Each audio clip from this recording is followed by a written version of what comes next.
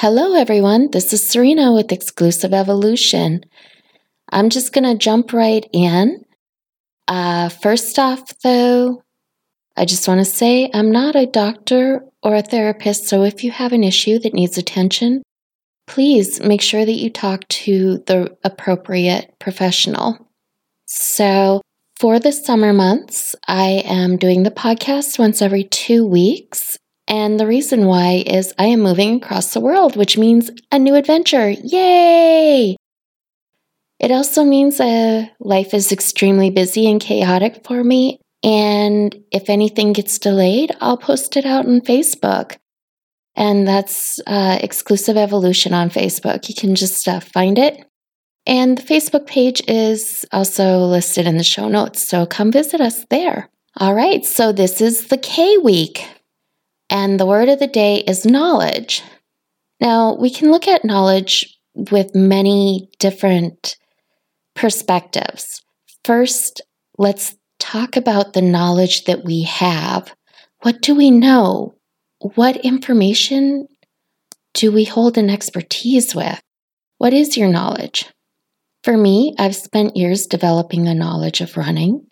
I've also spent years developing a knowledge in information technology and in information security. So I have several different areas of knowledge, and I'm sure you do too when you stop and think about what you've done in your life and what knowledge you've developed. So when you think about the knowledge you have, the next question is, what knowledge do you want? What knowledge do you need?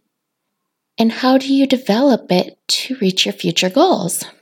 For example, if you want a management position, but you don't have an expertise or knowledge in management, maybe start by reading books directed towards management. Start looking at opportunities within your own job to develop your leadership skills. Maybe that involves sitting on a committee as an officer. And if your job doesn't have that kind of opportunity, maybe you can look for volunteer opportunities. And that's just an example, but there are so many different ways to develop knowledge, to gain an understanding of what you need to know to move forward. You just need to seek out those opportunities. First, by identifying the knowledge that you need. And if you're unsure of the knowledge that you need to get to where you want to be, talk to the people who are in the position that you want to be, whether they're elite athletes or athletes who are achieving what you want to achieve, whether they're managers, whether there's someone that's really good at a musical instrument. Talk to them, ask them how they got there. Ask them what skill set they have and what they know, and they'll be able to share their knowledge with you and tell you how to go ahead and gain that knowledge or skills that you need to get to where you need to go. So having and gaining knowledge is great. But the thing is, knowledge is useless unless you apply it. How can you put it into practice? And look for opportunities to put it into practice. When you start seeking out opportunities, you'll find them. For example, I know running, if I want to run faster, I need to do my speed work. To be honest, I really don't like speed work. But if I don't apply the knowledge and actually go out and take action, I won't get anywhere. Just simply knowing that I need to do speed work isn't going to make me faster.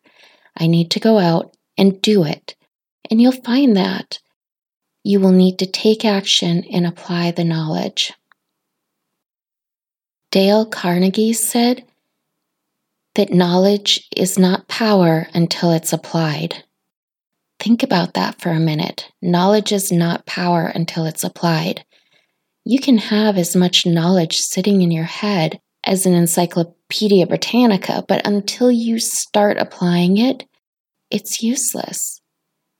Once you start applying it, once you start taking action on that knowledge, you'll see that it becomes powerful. Knowledge and action go hand in hand. Abu Bakr said, "Without knowledge, action is useless, and knowledge without action is futile."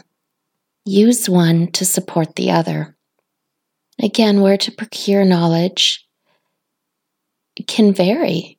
You can gain knowledge through experience, through education, through being a mentor or a mentee. There are so many different ways to gain knowledge. So go out and find the knowledge, take time to develop it, and then once you've developed it, take action to move forward and evolve. That's all I have for this week. I'll be back in 2 weeks. You all have a great day, and thank you for listening.